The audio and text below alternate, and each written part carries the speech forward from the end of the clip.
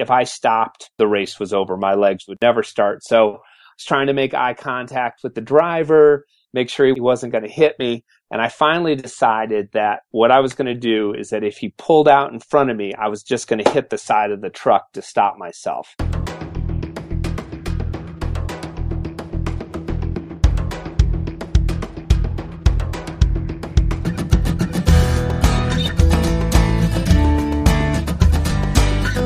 Episode 15, Matt Kelly. This is the Adventure Sports Podcast, brought to you by 180 TAC. Get out there and have some fun.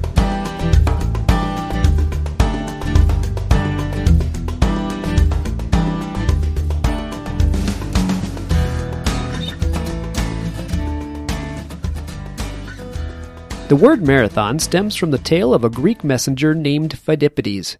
The story goes that Phidippides ran 150 miles in 2 days from Athens to Sparta in order to enlist help from the Spartans after the Persians landed in Marathon, Greece. Following the Battle of Marathon, Phidippides ran 25 miles from the battlefield in Marathon to Athens with the report of victory only to collapse and die after delivering his message. Our guest today is Matt Kelly. Matt is the founder and former race director for the Durango Marathon and the Durango Double. He holds a personal best of 2 hours, 34 minutes, and 55 seconds in the marathon and 1 hour, 13 minutes, 32 seconds in the half marathon.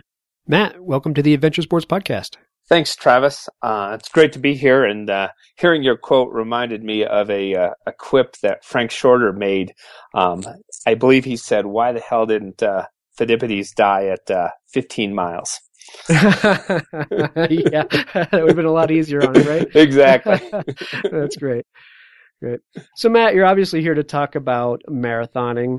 Take a few minutes to tell our listeners about your connection to marathoning. So thanks, Travis. My connection to marathoning actually started in 1996. I was a football player, wrestler, track athlete in high school, and found myself about 11 years after graduating high school, like a lot of formerly successful athletes, overweight and sitting on the couch.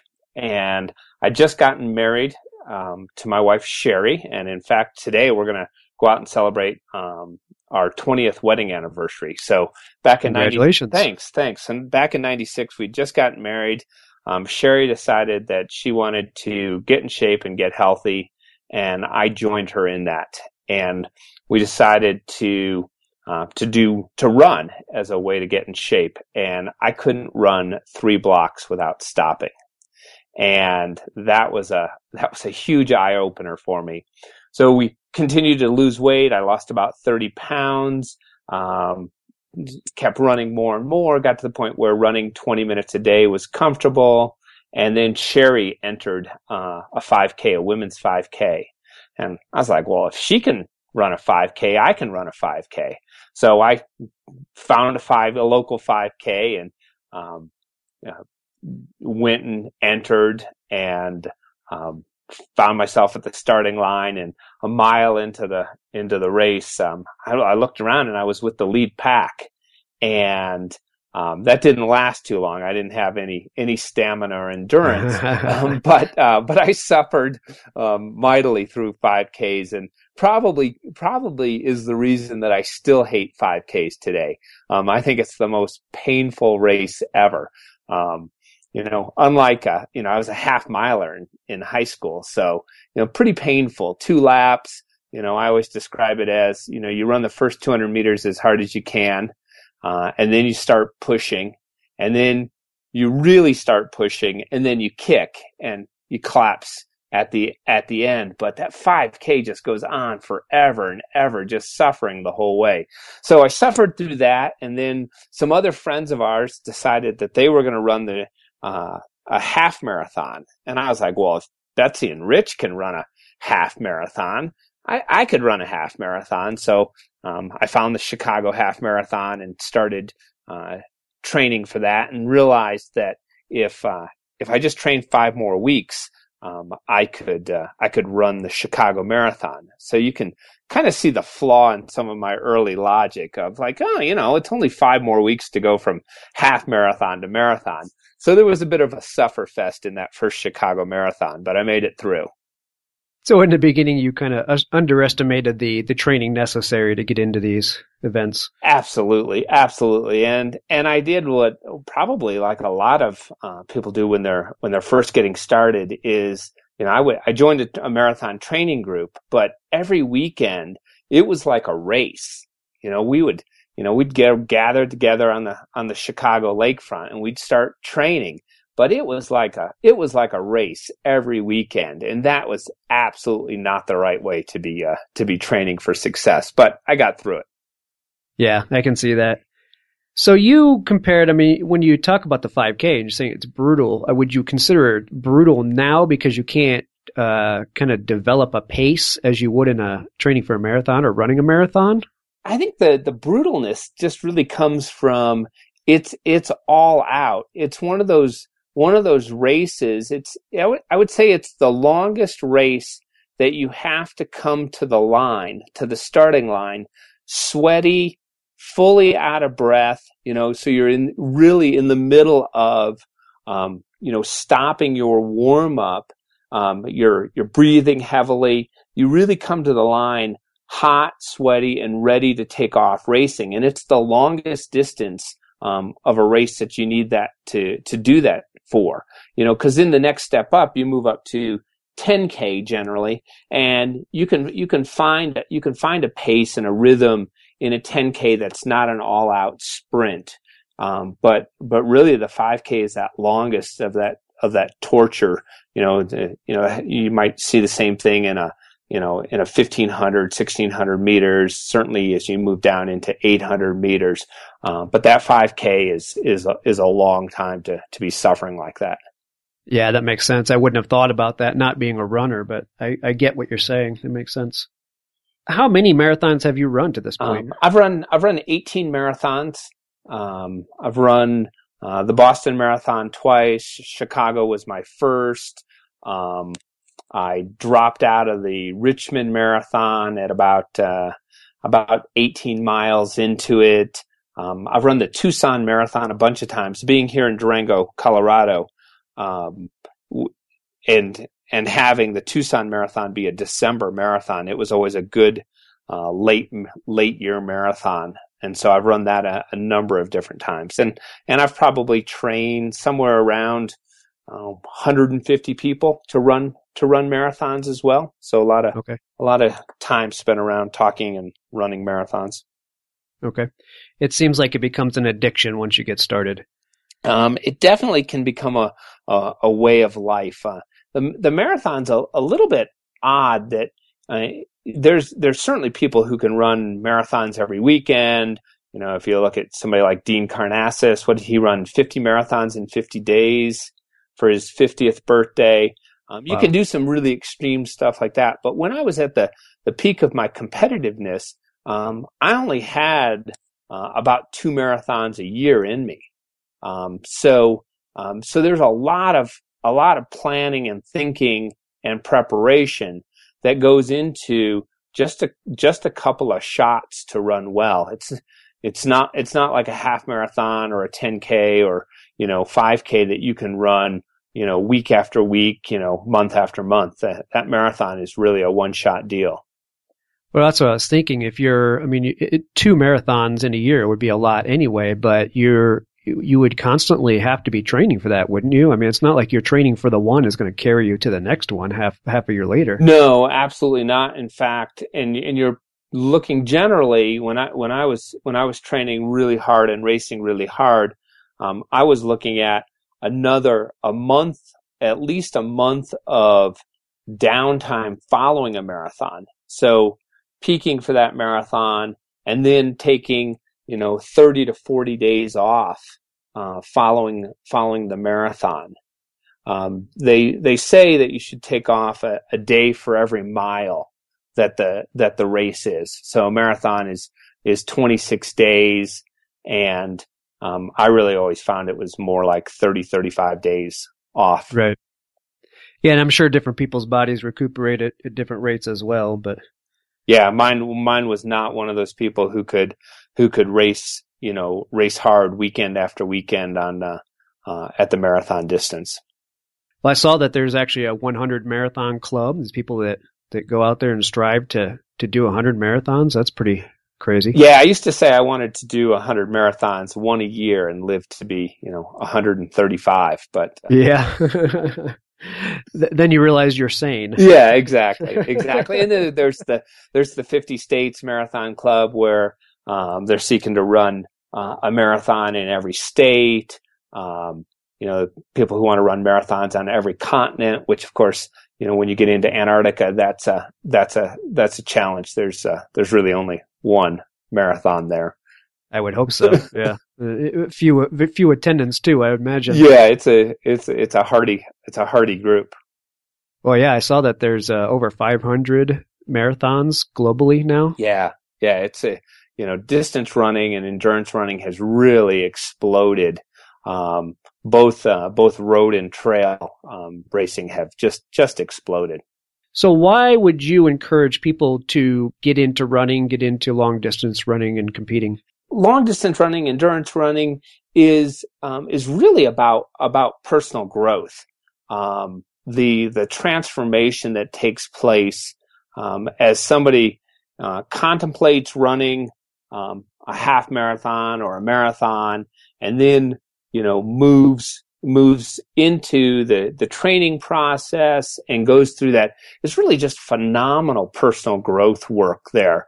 I was always amazed in training first-time marathoners that as we would begin to build up, we would start at 3 miles and we'd continue to add a mile a week until we got to 10 miles. And then after that, we would start doing some dropping back as well. But we'd work our way up to that 10 miles. And, they were just petrified of 10 miles. And rightly so. It's a long run. And yet they would do it and they would succeed and we'd continue on. And then as we got in further and further into the marathon training programs, we'd get up to where we were doing, 18 miles, and they would be dreading that and they would do it. And then the next week we'd have 10 miles and they would say, oh, it's only 10 miles. And that transformation that goes on from going from doubt to believing that you can do it is just a phenomenal transformation, and it's a wonderful experience for me personally as a marathoner to experience that, and then to watch that in other people. So if you want to grow, a marathon's a great place to do it. Yeah, I can relate to that. And I think that's a common thread with all of these sports is, there's a bit of a fear factor with a bunch of them that once you get in, there's certain hurdles that you just can't imagine getting over. And once you do, you realize, one, wow, that was actually easier than I was fearing it would be. And two, what an awesome feeling it is to actually make that. And now that you've gotten up to that, that next ratchet stop, that it doesn't seem difficult whatsoever to pass and then go on to the next one. So I imagine that's, same thing with long distance running and marathoning, that you just have to strive for the next step, the next ratchet stop, and keep going up and up and up. Yeah, absolutely. And then when you actually get into the race as well, it starts out so easy, and then it becomes more and more difficult, and the gremlins in my mind would start talking to me and, suggesting that I quit, and, persevering through those, and, managing all the obstacles that come up. I remember at the Tucson Marathon, I was about 22, 23 miles in, on the race that I ran, the 2:35. And a truck started to pull out in front of me. And I was maybe 150 yards away, and he was pulling out and he was pulling out and he was waiting for traffic. And I knew there was absolutely no way that I could stop. If I stopped, the race was over. My legs would never start. So I was trying to make eye contact with the driver, make sure he wasn't gonna hit me. And I finally decided that what I was going to do is that if he pulled out in front of me, I was just going to hit the side of the truck to stop myself. And that I knew that I could bounce off and stop myself against the side of the car. And fortunately, he saw me at, maybe 20 yards out, and he stopped, and I could see that he knew that I was there, and I was able to get past him. But just the mental games of trying to deal with all the obstacles, the anticipated ones, like, things like chafing and stuff like that. And, but also the unanticipated ones of what do you do if a car pulls out in front of you? So it's a great exercise in mental toughness to run a marathon. Well, I would never. I mean, what an excellent story. I would never even think of that, because the guy in the truck, what was going through his mind is, well, the runner will stop. Of course, he's not going to come in front of me and risk his life or run into the side of me. He's just running. He's out for a jog. But you wouldn't think that, psychologically and your muscle movement and memory going on at that time, that your body is really not going to let you stop. And that would just never cross my mind as a driver in a vehicle if somebody's approaching me. Yeah, I mean, I don't know where they were going or whatever, but it was Sunday morning at 8:15 in the morning. It was the middle of, right. It was early morning. He's not supposed to be out there. Exactly. They're supposed to be leaving it off to us. But, in the distance of a marathon, the race director just can't protect you. Right. We saw that in the Olympics. What was that, about 8 or 10 years ago in the Summer Games? It was in Athens. A guy came out from the crowd and tackled the guy who was winning the marathon. Oh yeah, I remember that. And the second place runner went on to get the gold medal. The guy could never recover. He was winning the Olympics his entire life. This guy's had to have been training for 10, 15 years for this, the focus of his life, year after year, mile after mile. The dream is finally coming true. He was at 22, 23 miles, probably about the same place I was. And the guy ran out and tackled him. And that was it. They didn't say, the Olympic Committee didn't say, wow, we're going to give you the gold medal because, you'd have right. won. They just said, sorry. Sucks to be you. Right. And that's got to be heart crushing. I mean, I just can't even fathom what goes through that, even to that, to the day today. Yeah. What goes through that guy's mind. No, I can't either. My only hope for him, and I have no idea what happened to him. I can't even recall what his name was, but my only hope is that he's got a well-paying speaking career, teaching the lessons from that experience, and probably better paid than the guy who got the gold medal. Yeah, because exactly. It's a far more interesting story to tell of how do you come back from that in your life after losing like that. But they just can't protect you. They can't protect you from spectators. They can't protect you from cars. Right. Well, I don't want to demean his situation, but I have to chuckle because it reminds me of the Tonya Harding, Nancy Kerrigan yes. situation. Who knew that competitive skating was an adventure sport complete with knee breaking and everything like that. It is now. I guess maybe I'll have to call Nancy Kerrigan up and get her on the show. She probably wouldn't appreciate me laughing at that. No, though. Probably not.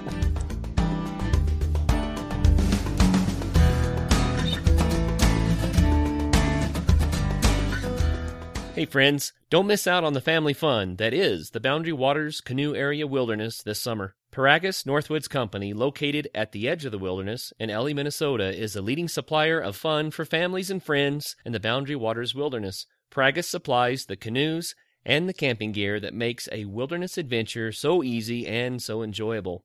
Find them online at paragus.com. That's PIRAGIS.com.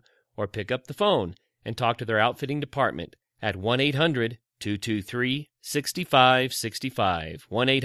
1-800-223-6565. Geargasm.net is the #1 place to buy outdoor gear made by startups, independent, and innovative outdoor brands.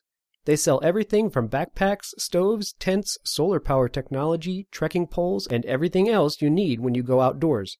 Check out their full line of products for all of your day hiking, backpacking, and car camping needs at Geargasm.net. That's GEARGAZM.net. Be sure to use the coupon code PODCAST to save 10% on your next order. Hi friends, will you help us make the Adventure Sports Podcast successful? please rank us on iTunes and leave a review. Subscribe, rank, review. Thanks!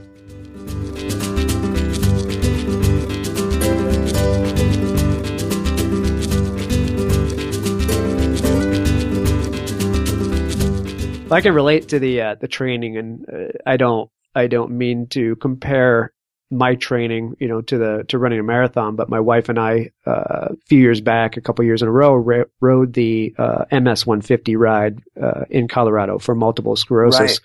And that ride would go from the Royal Gorge from South Denver, and we would have to be out there riding, and we did it on mountain bikes because that's what we had. But we were, I'm thinking about your training and comparing it to our training, and we were out there every day just trying to tack on a few more miles. It was difficult for somebody that didn't ride that much. We did mountain bike riding back in single track and whatnot, but to put on 75 miles each day was a big ordeal for us. So I can kind of relate to what you're talking about. I don't think it's nearly as tough as what you set out to do, but. And I would say that it is that's one of the other really cool things about endurance sports is that, we all get to line up the same. It's all the same. If you play basketball, if you watch football, I'm never gonna, especially from a basketball standpoint, never get to play, with the pros. But, right. But whether you're first or last in a marathon, you ran the same distance. You do a 150-mile bike ride. I don't care whether you're Lance Armstrong or, any of the other, the great riders out there. Or the person who finishes that 150 last, they still did 150. True. We may be a little bit more gifted or faster or whatever, but I used to tell people that, they'd say, well, it must be really great to run a marathon in, 2 hours and 40 minutes. And I'd say, that and $2 will get me a cup of coffee at Starbucks after the race. Yeah, exactly. We all did the same thing. And so that's the great equalizer to endurance sports. And, when I dropped out of the Richmond Marathon, everybody who did not drop out of that race beat me. Yeah, that's true. Even if they came in last. Exactly. They still, and, everybody who starts an MS 150 ride or a marathon or, a 3-day breast cancer walk does far more than the person who never starts. So it's really a personal growth journey. It's really about competing against ourselves, not competing against each other. Because when you look at it, you take any of the great races, great marathons. The race to win is really wrapped up with just a few people. I mean, I was at the 2003 Boston Marathon, and I had the 52nd fastest qualifying time in the world for that race, and I was nowhere near in that race. I was nowhere around. I ran with most of the elite women, and then got dropped by all of them as well. And so that race, is really a tight cluster of a few people. It's really against ourselves and what we can do and how we cope with what goes on for us. Yeah, I think you're right. You got the top few that are actually competing for the actual race win, and the rest of them, whether it be marathon or 5K, are just simply competing against their own time or just to see if they can complete it. Exactly. Your marathon personal record of 2 hours, 34 minutes, and 55 seconds is pretty darn fast. I was doing a little bit of research, and I saw that the average marathon runner is something like 3 hours and 30 minutes. Is that about right? Yeah, that's about right for an average. Yeah, so I mean that's pretty impressive to clip an hour off a full hour off the average runner's time. So thanks, yeah, and that was actually an interesting psychological piece with that is that before I had ever even ran my first marathon, I was sitting around after a wedding reception. So we'd been drinking and we were sitting around on the beach in Michigan, campfire going. And we were talking about marathons because one of the guys sitting there was getting ready he was going to run the Chicago Marathon that year. And I hadn't even really even contemplated marathoning. And so somehow it came up, well, how fast do you think you could run a marathon? And I thought about it and said 2:36. I bet I could run a 2:36 marathon. So I've always been curious about what was the psychological, impact of saying that I could do that. What if I would have said, I bet I could run it in 2:20? Could have I then run a 2:20? Yeah, that's a good question. Or did I somehow intuitively know myself so well? And I think it's really about how we set our goals and what we're willing to commit to, really at a deep psychological level that really determines what we're capable of doing. So it's kind of interesting that I had predicted that 7 years before I'd even ran it. Yeah, that is interesting. I think psychology factors so heavily into all the adventure sports. I mean, I think there's a lot of sports out there that, the average Joe might look at and think, I wouldn't call that an adventure sport. But in my personal opinion, I think the adventure comes in the psychology of it. When you're trying to beat your personal best or you're trying to push through that 10-mile mark in a week, that psychology of it is really what makes the adventure of it. Right. And I think that, when I think adventure sports, I think the word adventure means I don't know for sure what's going to happen. Yeah, I would agree. So anytime you start to do something and you really don't know what's going to happen, I think it's an adventure, and I think it's worth doing. Yeah, I'm in complete agreement with you. I've said in the past that I think the adventure starts when the plan falls apart. That's when it becomes adventurous. Yeah, that's a good way of looking at it. Okay. I mean, you told us some of your history as far as starting out in 96, running a little bit and then realizing you wanted to register for a 5K and then eventually try a full marathon. Do you have a story of your most amazing experience that really truly got you hooked on long distance running? Yeah, it really was the very first Chicago marathon that I ran. Having trained for that and transcended a lot of the boundaries that I had for myself. I went from 3 miles, like like most runners who start training for a marathon. I went from 3 miles and built up and moving through 10, 15, 18, 20 miles, and then never having run beyond 20 miles in my training, because I remember I didn't give myself enough time to really train properly. So that last 6 miles was a true adventure. My wife, Sherry, hopped on the L after seeing me early in the race. So in Chicago, you've got the train system. So she hopped on the L and went down to the south side of Chicago and met up with me. And I was right at that. I was about 20 miles in, and I was just hurting. And we were running along together. She jumped into the race with me, and she said, "Well, do you want me to talk or be quiet?" And I said, "Talk." And her first words out of her mouth were, "Well, at least you're not that guy throwing up over there on the sidewalk."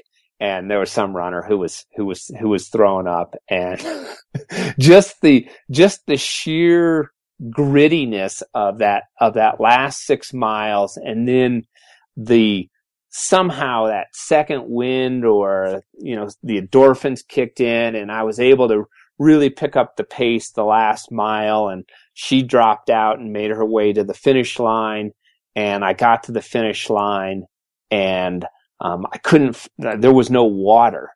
Chicago Marathon, there was no water at the finish line, which of course isn't true at all. I just simply wasn't conscious enough to be able to find it. Okay. But they had the most amazing food available for the runners. So we got our medal. I got my medal, and just feeling the weight around that was so inspiring, and the Mylar blanket around me. And I went around taking a bite of food from like each food vendor, and I would just throw it in the trash. Nothing tasted good.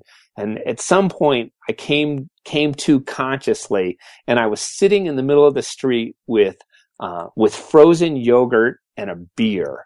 And nothing has ever tasted so good as eating frozen yogurt, vanilla frozen yogurt, and drinking a beer after a marathon. And there is absolutely no reason, given how much I suffered, that I should have ever done another one, but I was hooked right then.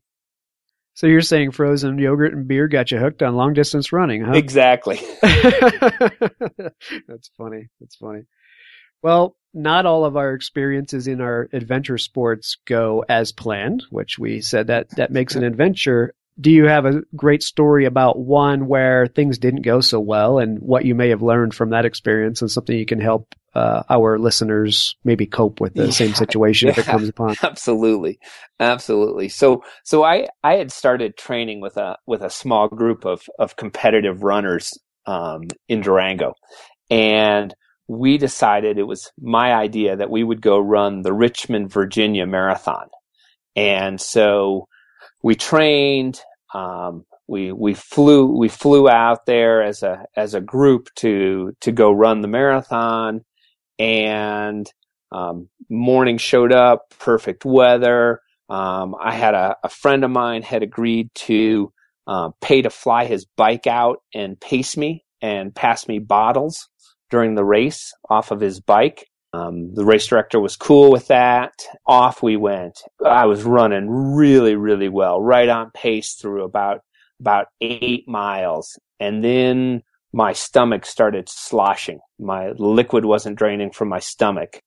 And my sister had driven up from Delaware to see the race. So I had family there, and I kept pushing on, and I thought it might clear, and it just kept going, and it kept getting worse and worse and worse. I realized that I'd stopped drinking at about 14 miles, still had, another 12 miles to go, and, realized there's no way I was going to manage it with another 12 miles of not drinking. So the configuration of the Richmond Marathon course is kind of in a figure 8. And so at about 16, 17 miles in, you pass the turnoff that goes to the finish line. And so I ended up just choosing to bag it. My pacer and I turned instead of going straight and continuing on. And I came through the finish line, and, I was done. The lesson that I learned was that if you want to race at a peak performance level, when we're picking dates way out in the future and saying, this is going to be the day, I'm going to be at my best on this day, and especially with something like the marathon where you only get 2 a year, that the willingness to quit when things aren't going right and do it again another day is the key to success. If you're looking for that performance, peak performance of racing success. That was, the Richmond Marathon was in like October. I took a little bit of recovery. All it had been was a good hard training run. I picked my training back up, and I went to Tucson that December and ran that 2:35. And so you got to be able to quit. Because if I'd have gone all the way, I'd have been done. That's it. Would have been my one shot for that 6-month period. Right. So know when to say when. It's important. Exactly. So how would you say long distance running or marathoning benefits society? I think there's so many different ways that it does. One, from our own physical health, our mental health. So physically, people who go out and run and train for marathons get in better physical shape, even if they're not that sort of ultra skinny looking runner. Their hearts are healthier. They're stronger. They've got more stamina. They're able to get out and do more of what they want. So physically it benefits them. And of course, anytime people in our society are healthier, we all benefit because it's less of a drain on our healthcare system. People who believe that they can do something that they once thought they couldn't become inspirations to their neighbors, their family, who then begin to push and transcend their own limits. They try more things in their work life, in the charities that they give to, the groups that they work with. So they're more inspired to do more. And then the charitable component of of races, of running races, is phenomenal, as it is with a lot of different adventure sports and endurance sports. But especially running is heavily charitably oriented. So most races have a charitable component to them, whether it's something like Team in Training, where they're raising money for the Lymphoma Society, or any of the other training teams that raise funds, or the races who donate money to charity. It's great for us. It's a great way to combine sport and charitable giving. Right. Great answer. Yeah, I think just having something to focus on in life like that, so many of us get bogged down in work life and in errands and all the stuff we have to do in order to have some sanity going through life, to have something like long distance running or any other adventure sport to focus on is mentally soothing, I would say. Yeah, it puts a little bit of a structure behind the day and the week and and the month. Right, exactly. Well, Matt, thanks so much for giving us your time today on the Adventure Sports Podcast. You've told our listeners some great stories, and I hope they're entertained after listening to you. I appreciate it. It's been my pleasure. It's great to have gotten to visit and to be able to relive some of those memories. And in fact, it makes me want to put on my running shoes and go for a run this afternoon. Well, I hope it makes others want to do the same. That's what it's all about. Well, if next time I'm down in Durango, I might have to look you up, and I'll take you out for a frozen yogurt and beer. I'll take you up on it, and we can skip the 26 miles beforehand. Yes, please. I would prefer that. All right. Thank you so much. Oh, my pleasure. Thanks, Travis. Take care.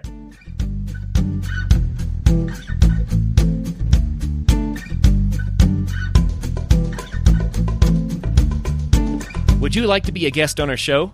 Just go to adventuresportspodcast.com and click Contact Us.